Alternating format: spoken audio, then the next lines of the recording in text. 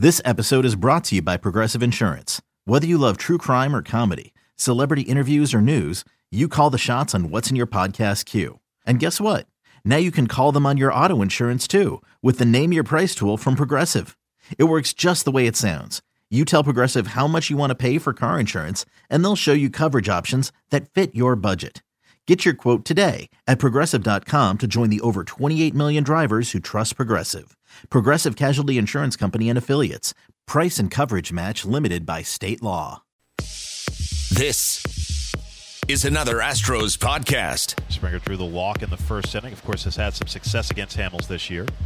Here's the first pitch. Misses in and it hit him. Oh my gosh, that sounded bad as it looked like it got the forearm of George Springer.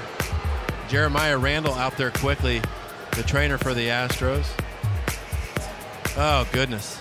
Well, Hamels coming inside again. Coming way inside. Left elbow. Right near the elbow, and he doesn't wear that elbow pad. He's day-to-day. Got him pretty good on the bone in his elbow. So he has a contusion. We'll see how he feels tomorrow. Fans get to their feet. Della gets back on the rubber. Now comes Seth. 3-2. McCann pops it up. Shallow left center. Going out Profar. Coming in Gallo. Gallo is there. Makes the catch, and that is the ball game. The Texas Rangers take game one of this series, defeating the Astros tonight by a final of 1-0. Astros with just one hit on the evening. Boy, the hitting woes continue at Minute Maid Park for the Astros, who are only 10-9 at home this year.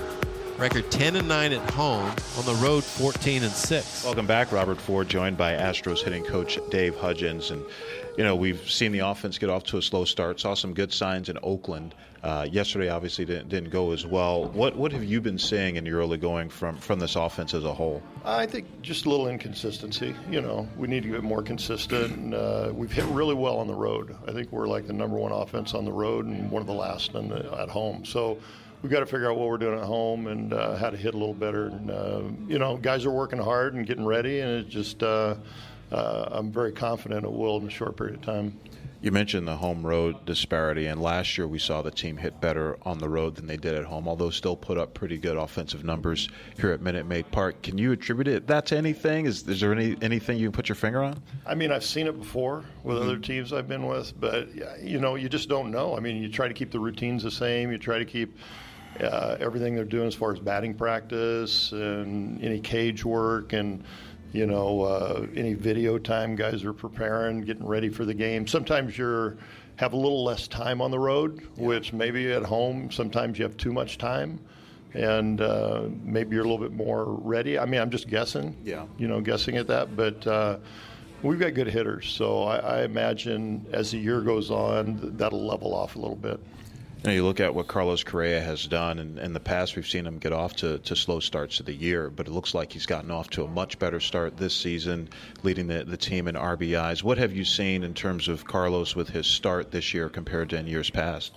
He's just getting better and better. I think he's a young player that's learning the league, and he's learning the pitchers and how they want to work him. And it's funny, though, he's not satisfied with his start. He's not happy with where he's at, which is a good thing. He started off pretty well, but he knows there's a lot more in there, and he continues to work hard and prepare. He's as well prepared as anybody I've ever been around. So you can look for him to start taking off as the year goes on. I think last year in May and June he really got hot before he got hurt. So I anticipate the same thing happening this year.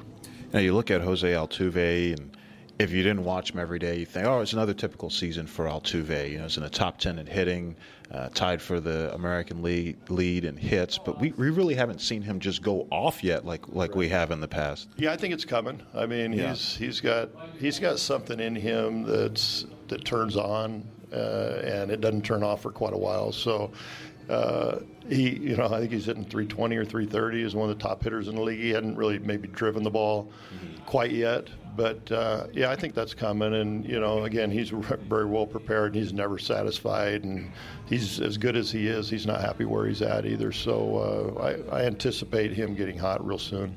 We saw Derek Fisher hit a home run in Oakland in the last game of that series, and we've seen Fisher start to pick it up a little bit. What's the key for Derek Fisher when he's going well? I think just staying aggressive, staying aggressive, especially on the fastball, not taking pitches that he should hit, and being ready to hit them, because in the big leagues you might get 1 or 2 pitches to hit, but you're not going to get a lot of pitches to hit. So you get whether it's the first pitch or the 5th pitch, he's got to be ready to go. And when he does, there's exciting things that come out of that bat. I mean, the ball really jumps off his bat. I mean, the example of that ball he hit in Oakland. Yeah. You don't see very many balls go up in that third deck. So he's a pretty exciting player. When you think about the way hitting has evolved, and lately it's been more about being selective and seeing pitches and all that, but you kind of talked about it a little bit with Fisher. You still have to be ready to hit. You have to strike that balance, don't you? No question. I mean, I think that's the most important thing. You got to be ready to hit your pitch, because you never know when that pitch is coming, whether it's the first pitch or the 5th pitch. I mean, yeah, everybody likes walks, but you only get a walk if the pitcher throws balls. Yeah. We want to be ready to hit. We want to be aggressive. We want to look to do damage, and that's kind of always been our approach. So at the same time, we've got to be disciplined in our approach and not try to do too much and stay in the middle of the field, and all those cliches. But guys are working towards it, and like I said before, we just need to work for a little bit more consistency. Dave Hudgens, Astros hitting coach, thanks so much for joining us. Robert, always my pleasure. We'll be back with more of Astro Launch right after this. The Houston Astros Radio Network. 3-1. And Springer drills this one pretty deep to left center field, and you can kiss that one goodbye. Robert Ford, Steve Sparks. This is big boy baseball. This is the Houston Astros Radio Network. Welcome back to the pregame show. This is Astro Launch, and my guest today is Jake Kaplan. He's a writer for The Athletic, writes Houston Astros articles, used to be with the Houston Chronicle. Tell me about that endeavor, making the move from the Chronicle going over to The Athletic, and what is The Athletic? So The Athletic is a sports website. We cover every sport and have reporters covering not every single team in professional sports, but we're getting there. In baseball, we've got almost all of them, all 30 now. So, it's less of the typical game stories that you might be used to reading, and more in-depth analysis and feature stories. And it's been really fun so far. I think there's been great content on the website.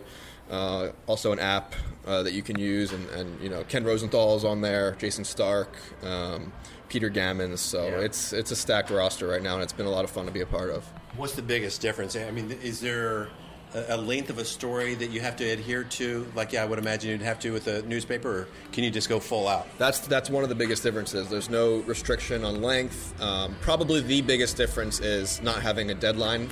After a game, when you're working for a newspaper, you have to get your story in really quickly.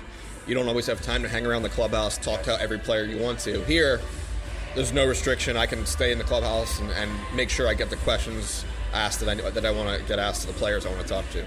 Jake, you had a great story this morning that I read, and it talked about this Astros team and what we've learned through the first fourth of the season, the first quarter of the season. Can you highlight a couple of those things you touched on there, because I thought it was great? Thank you. I appreciate that. Yeah, I think the biggest thing is right now is probably Garrett Cole.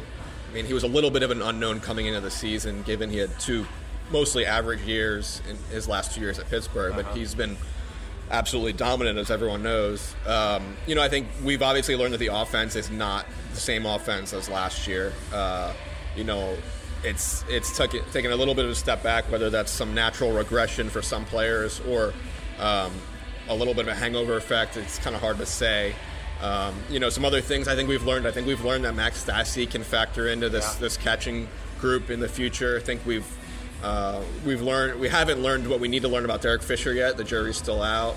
I think I definitely didn't expect this Evan Gattis to not produce as he has. There's a bunch of things that we've learned, and I think that we'll learn a lot more in the next few weeks, given the schedule they have coming up.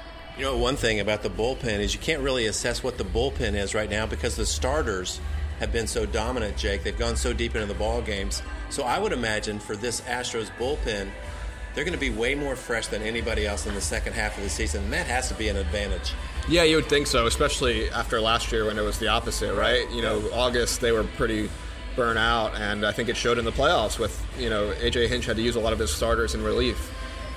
So yeah, you would think that would be an advantage. But again, it's a quarter ways through the season. We'll see if the rotation keeps this pace. I mean, on paper it should, but you never know in baseball. Jake Kaplan with The Athletic is our guest today on Astro Launch. Charlie Morton's pitching today, and anybody that's gotten a chance to spend a little bit of time with him, and you certainly have come away thinking, man, what an interesting character he is. It's almost like the most interesting guy in the world. Context is he's very deep but very thoughtful. You have to have a story or two.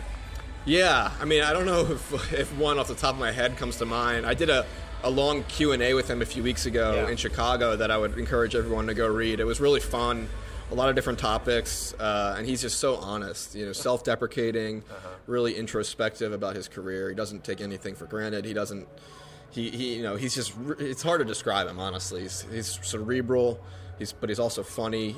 He's unlike anyone I've ever covered. Last thing, Jake, Charlie had a comment about Garrett Cole, I believe to you, talking about why he thinks maybe that Garrett Cole is pitching so much better maybe here than in Pittsburgh. What was that?